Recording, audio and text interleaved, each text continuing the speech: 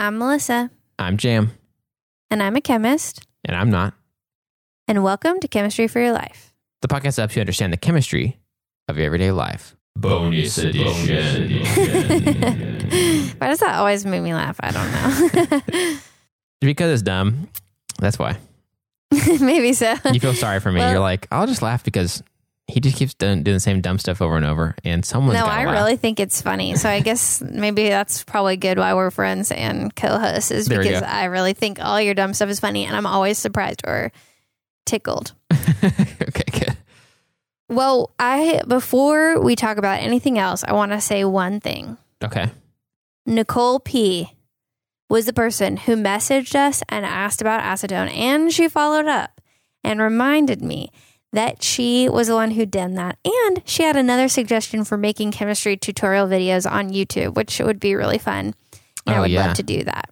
So she's the one, because in the episode, the nail polish one, you talked about how the real reason that question came up was someone asked about remover, acetone that removes, and we could not find who it was in our DMs. No. And it was Nicole P. It was Nicole P. So way to go, Nicole P. I'm so sorry that I didn't write it down. I really need to be better about when I read an idea, writing it down with the name immediately. So that's some area I can grow in. So thanks for being patient and thanks for that question because it was a really good one. And a lot of people have told me they're excited about that episode. So good job. That is awesome.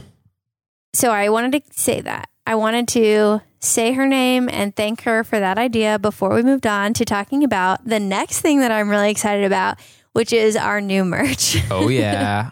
So our merch is out, has been out for basically a full 2 weeks on our little merch store. And it's merch time, guys. And you have 1 week left. So a lot of you are maybe celebrating Thanksgiving and then it'll be holiday season. So there's just a few days after Thanksgiving for you to get your merch, which we want you to have it in time for the holidays.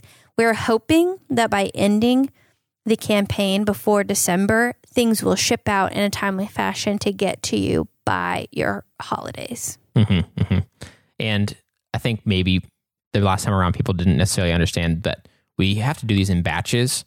And so that's why there's like limited dates and stuff like that. And so we have to select batch lengths, how long, and we actually picked the longest we could on this. And so it's not really just a random day that we pick. We have to kind of do the merch in batches. And so if we could have it go longer and people not miss it, we probably would. But we also want to make sure that people can get it in time for whatever holiday they might be celebrating, and they don't have to wait forever to get it. So.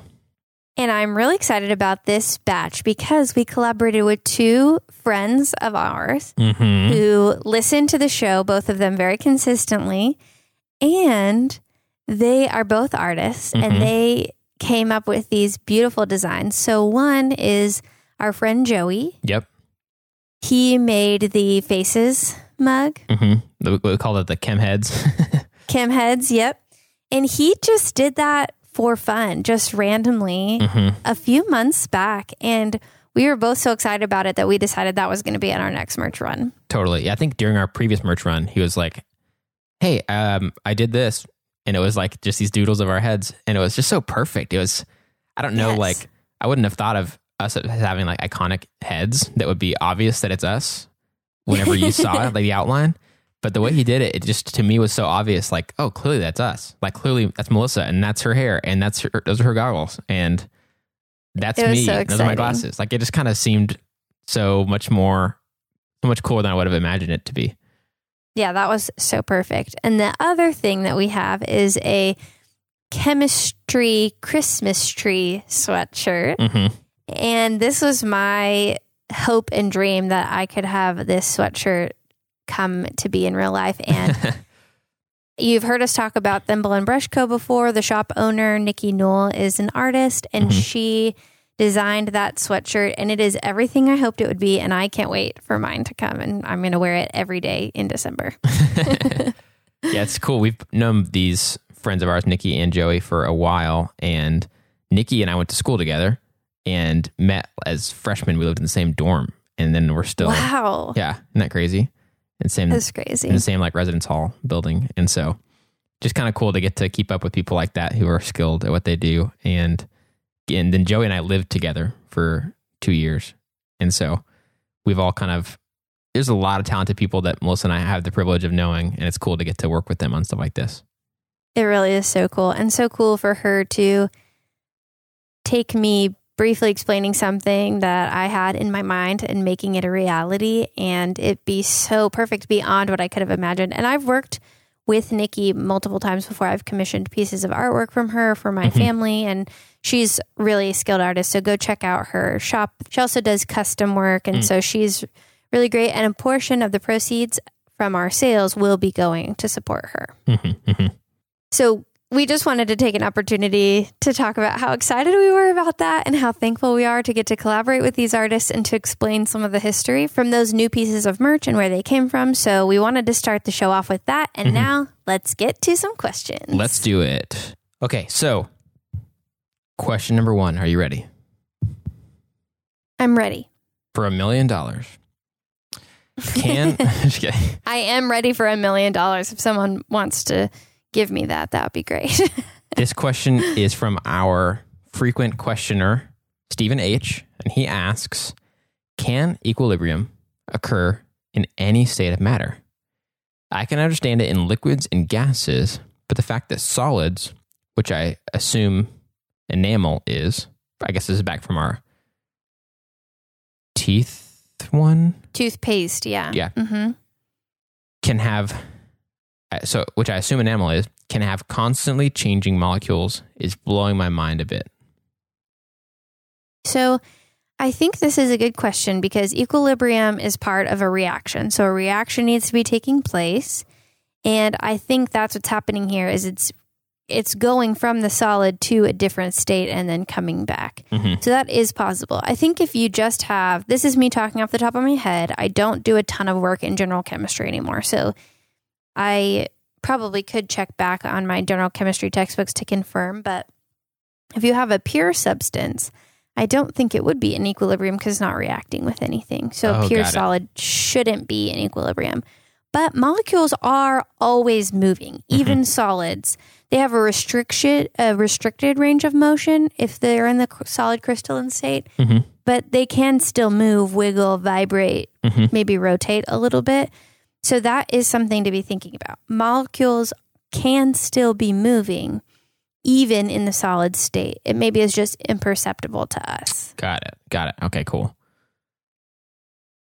That is interesting. Okay, so next question is from Jan H. If there's a future to recycling plastics effectively, why isn't it used more or on a larger scale? Okay, this is a great question, Jan H. Thank you. I think that this problem is due to a lot of things. I think it's primarily money. So there's not a lot of incentive for people to change because it's cheap to make plastics and it's easy and it's convenient. So socially, it's easier. You know, if you're a person buying something and you know you can buy this and throw it away, that's easier. But also, it's more expensive to buy things that are going to be recyclable, or you know, we say virgin plastics that have never been used and recycled before are cheaper to make. So I think the primary thing is economic incentive. There's not a lot of it. But I think this question was answered really well in a quote from Chemistry and Engineering News magazine. And we reference this quote in one of our plastic episodes. So I just took this directly from that magazine. And it says, "The world's mounting plastic trash crisis is hard to solve because it has many dimensions, social, technical, and economic. But because chemistry brought the problem into the world, it doesn't seem unreasonable to look to chemistry for a solution." And that is what I think is a great summation, is it's hard to solve. There's a lot of things. We have to get people to care. We have to get the technology in place. We have to have the finances to make it reasonable. But we do have the capability of solving that problem through chemistry and other means. So I think that's kind of an answer to that question. It's a really good one. Yeah, really. And it's one of those, I think, that a lot of us, like, I've slowly, through the episodes, we talked through plastic stuff and then through some of my own just trying to figure out ways to make good choices, it's an easily understandable, frustrating thing to realize that there might be some new ideas and techniques, but until it's really economically viable and makes sense for companies to do that instead of making new plastics, there's just not a lot of reason for them to want to do that. Right. It's just kind of disheartening as a regular local consumer to realize that. So I definitely sympathize with you, Jan. It's like, dang it, dude. It's kind of dumb. Yeah. It is. It does feel kind of dumb, but it's just hard. Even since we've done those, I've been a lot more aware of the plastic I'm using, and it does feel almost impossible. It's just everywhere, Yeah. Even fleece is made out of plastic and can create microplastic that can end up in the stomachs of sea animals and stuff. So it really is quite a overwhelming problem. Yeah.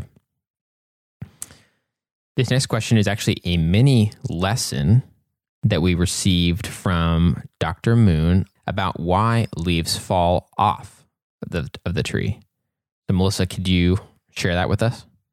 Yes. So I had said, I'm not sure why photosynthesis changes or why the tree decides or when the tree decides to drop leaves off.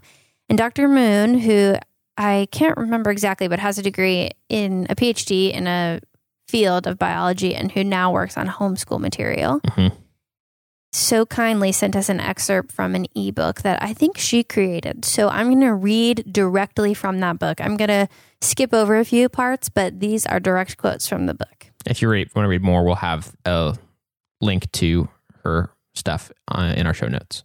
And so you can reach out to her. When temperatures are too cold, the rate of photosynthesis is low because the enzymes don't work efficiently. Just like this is my addition, just like all the reactions that we talked about. If the temperature is higher, it has more energy, it's going to be more effective. If the temperature is lower, it's going to be less effective.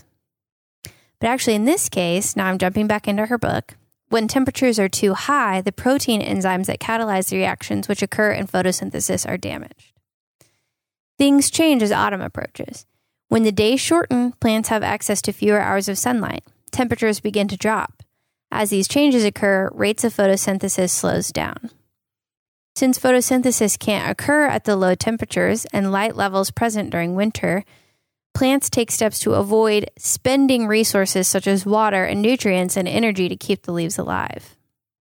Because the chief purpose of the leaves is to create food, and these conditions that exist during the winter aren't conducive for photosynthesis to occur, it doesn't make sense for the plant to expend energy to keep leaves alive during the winter. During autumn, many plants and trees conserve energy by letting their leaves die.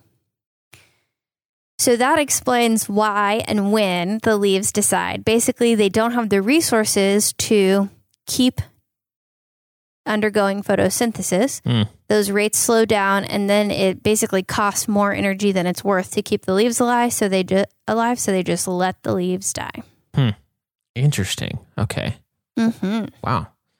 That's cool. I definitely talked about this a little bit in the episode, but I always thought it was, when it happens to the plants, it's kind of interesting to think about it being a pretty conscious, like energy-saving choice that they do on purpose that's not accidental, I guess, if that makes sense. Right, definitely.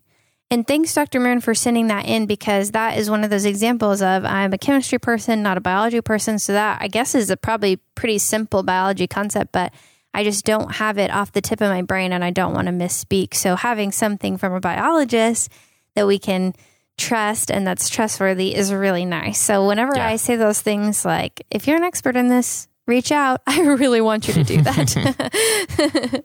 Yeah, that was awesome. Very, very cool. Okay, so this next question is from Ebony C, and I'm going to ask you this question, Jam. Okay. She says, I wanted to say I love the intro sound effects and not sure if it's intentionally supposed to sound like it could be chemistry equipment noises or it could be someone making coffee.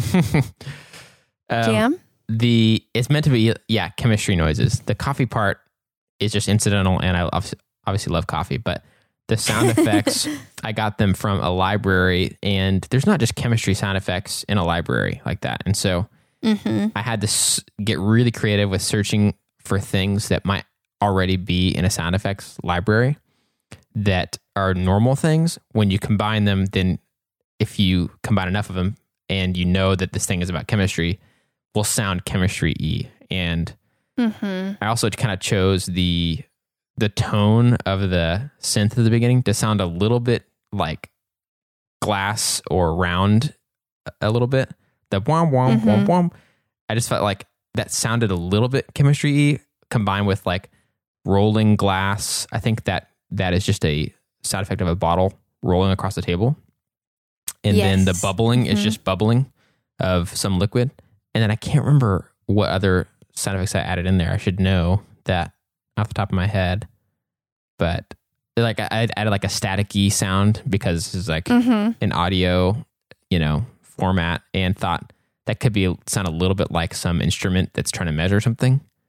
So, well, what's amazing to me is you did those sounds without spending a lot of time in a chemistry lab, and that noise, that buzzing sort of sound, is exactly what our oven sounded like that we used to bake glassware to make sure it was completely dry.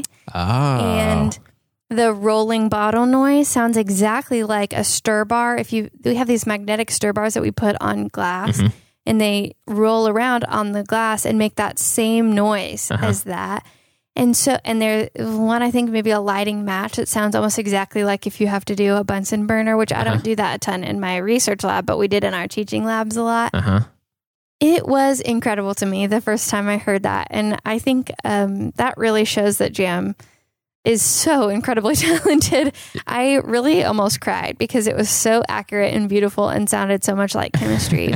We definitely lucked out because I will say that a lot of sound effects libraries are just so limited in trying to pick this exact thing. If you're talking like something more, a higher scale production, you honestly would just make those sound effects yourself. You'd pick the items you want to hear and you'd go record them. And we made this before we ever even launched our first episode. So we were like, just making it for as cheap as possible. And so getting pre-made sound effects is the best way to do that. And I think the last thing, the little like sound at the very end of it, I can't remember exactly what that was, but it is also like a transmission-y kind of sound, like the turning off of like a radio, something like that. And just things like that I thought maybe this will be chemistry, but I was there's a lot of luck. It wasn't all talent. It was a lot of luck because Melissa had specific things, and then she was like, oh, that sounds like this, that sounds like that. Of course, I would have no idea that could be the case. So we definitely lucked out on that. Way to go, Jim. He's really talented. He's being humble. I was so impressed. And I think I gave some feedback like, oh, could you make it sound a little bit like this? I don't know exactly what I want, but something. And he just did it. It was amazing. Anyway, so also that's on you, Jim. Good job. I want to throw in one bit of trivia too that I think is kind of fun that, take it or leave it. But the chords that the synth, the little arpeggio is of our intro song is the exact same chords of the very simple piano intro to Podcast for Your Life. Oh, that's fun. The now on indefinite hiatus podcast, my original podcast with my buddy Jason. He made that. He picked those chords and just did a little piano bum bum bum. And so I just took the same chords because I thought it'd be funny and kind of cool for any podcast that I get to do some of the intro stuff for or whatever, to have like a thread that at least connects it loosely. Yeah. And so it's cool. The same chords as the Podcast for Your Life intro, but obviously it sounds super different because we added tons of effects and made it synthy arpeggio and stuff. But well, I love it. And every time it comes on, I'm really excited. So good job. The next one I'm also going to ask you. So on Halloween, my significant other and I, we made pumpkins. We painted pumpkins. That was our Halloween activity, and we posted a picture of it because Jim and I had talked about our Halloween stuff on the Instagram. And our friend Carol, she also has a podcast, Carol, the English coach. We met her through podcasting friends, and she reached out and asked if my boyfriend's pumpkin was Appa from the show. Oh, yeah. Avatar, The Last Airbender. Which he did paint that, and I am amazed that he's that skilled because I just really basically painted eyes. Yeah, I painted eyes and a mouth and made it a ghost, and he killed it. So Then she asked if it was that, and that's what it was. And that show is a kids show that's actually really kind of cool and fun to watch. And so we're watching it right now. Mm-hmm. But the premise is there are people who are called benders who can bend water or air or land or fire. Mm-hmm. Mm-hmm. And she messaged us and asked what kind of benders we would be. So bending just means you can control it, pretty much. Super good question. And I think what's funny is that Melissa and I are both relatively late to Avatar: The Last Airbender. I watched it only about a year and a half ago for the first time. And I'm watching it now for the first time. And I was right I think both of us were probably right in one of the prime age groups to have liked it when it was on air. Because a lot of people my age and a little bit older have always loved it. And I'd missed it. We didn't always have TV growing up. And so Melissa and I both are pretty late to it. So you guys might have found it funny to have Melissa explain it because to us, it's newish, but we know it's not new. And there's probably a lot of you guys who have loved that show forever. And it's on Netflix in the United States. It's on Netflix. I know sometimes they have different Netflix options in Europe. Like you can't watch The Great British Bake Off if you're in Europe on Netflix, but you can here. Yeah. So I've thought a lot about this question, Carol. Thank you for asking it. What kind of bender am I? When my roommates and I were watching this back about a year and a half ago, I thought about this a lot, and there's only one answer for me. Only one answer that works. Is that I have to be an airbender. Okay, but why do you have to be an airbender? Because one of the biggest struggles that there's only one airbender that we really spend a lot of time with in the show, which is why it's called The Last Airbender, is Aang. And he struggles a lot with being a peaceful, they don't say the word, but basically he's a pacifist. And yet the conflict that's going on is so big, it requires his intervention. But he really doesn't want to kill or hurt anybody if he can help it. And it's a constant struggle for him. And so a lot of the characteristics and moral kind of backbone and concerns that he has are exactly ones that I have also. If I was to have to imagine myself as a bender, I would have the same worry. I'm a pacifist, which might be good for you guys to know or whatever. Don't hold it against me. So that's the only one I could really pick, but it's also so cool. Airbending is so cool. Yeah. And so, it is so cool. I'm glad to have a really good reason to have to pick that one because I think it's way cool. My significant other, Mason, he said he would be an airbender, but always wish he was a firebender. He just knows. And my answer was that I would be a waterbender. But I think that, especially as a chemist, I just know so much about water and the way the molecules work. The other day on Reddit, I saw a question that asked, how would you modify any type of bending from Avatar? And that's a great question because waterbenders can freeze water and they can move water, but they can't boil water and create steam. I've never seen that in the show. Yeah. But they should be able to do that because that is all changing the intermolecular forces between them. So you can freeze it and move it, then you should also be able to boil it. So I'm going to say I would be a waterbender who also could instantly boil the water as well as all the other stuff they can do. Yeah. Dude, great choice. Great choice. I think M. Good question, Carol. I think M also picked waterbender, so you guys would be in the same tribe. Oh, of course we would. That does not surprise me at all. Carol said she thinks she would be an airbender. Nice. So that was a really fun question. Thanks, Carol. Nobody wants to be a firebender except Mason, I guess, because maybe they're mean in the show, but yeah, that's pretty powerful too. It's cool. So. I mean, I think it's interesting because it's inherently destructive. It's hard to do something with fire and not hurt something. You could obviously waterbend and airbend and earthbend and not hurt anyone. But if you're moving fire around, it's hard for that to not harm someone or something, you know? Yeah, yeah. Unless you're just using it to heat up food or something. That's true, actually. It'd be good to have a buddy who's a firebender who could cook the food, you know? Okay, and the very last thing I want to say, it's not really a question, so I'm just going to read. We got a message on Instagram from a listener from Lithuania, and I asked her to pronounce her name for me because it's not in English, so she sent me a voice message, and I think I can say it. Her name is Urta. Mm-hmm. So we received this message from Urta in Lithuania, and she sent me that voice memo to pronounce her name, and she pronounced it so beautifully. So I know I'm not doing it justice, but I just wanted to give her a shout out because it's really fun to hear from people far away. And then also she said that the episode where we mentioned disulfide bonds in hair helped her answer a question a teacher asked in class once, which I thought was really fun. And she said she listened to it while working in the garden, skating. I wonder if she was ice skating or roller skating. That's fun because I skate too. And so that was just really fun. So I just wanted to give her a shout out and tell her thanks for reaching out and for sharing that story. It made me really excited. Yeah, that is awesome. Very cool. And thanks for helping us learn how to pronounce your name correctly. Yes, thank you so much. So thank you guys so much for sending in those questions. We love it so much. We love hearing from you guys and hearing about people being excited about and wondering about and being curious about chemistry is really what keeps us going and being excited about the show. So thank you so much. Yes, thanks, guys. We love getting to do these. And so thanks for sending your questions in. And don't forget to check out our merch by November 30th is the last day to place an order. And if you want a cute Christmas tree chemistry sweatshirt, we can wear them and match. Thanks, guys.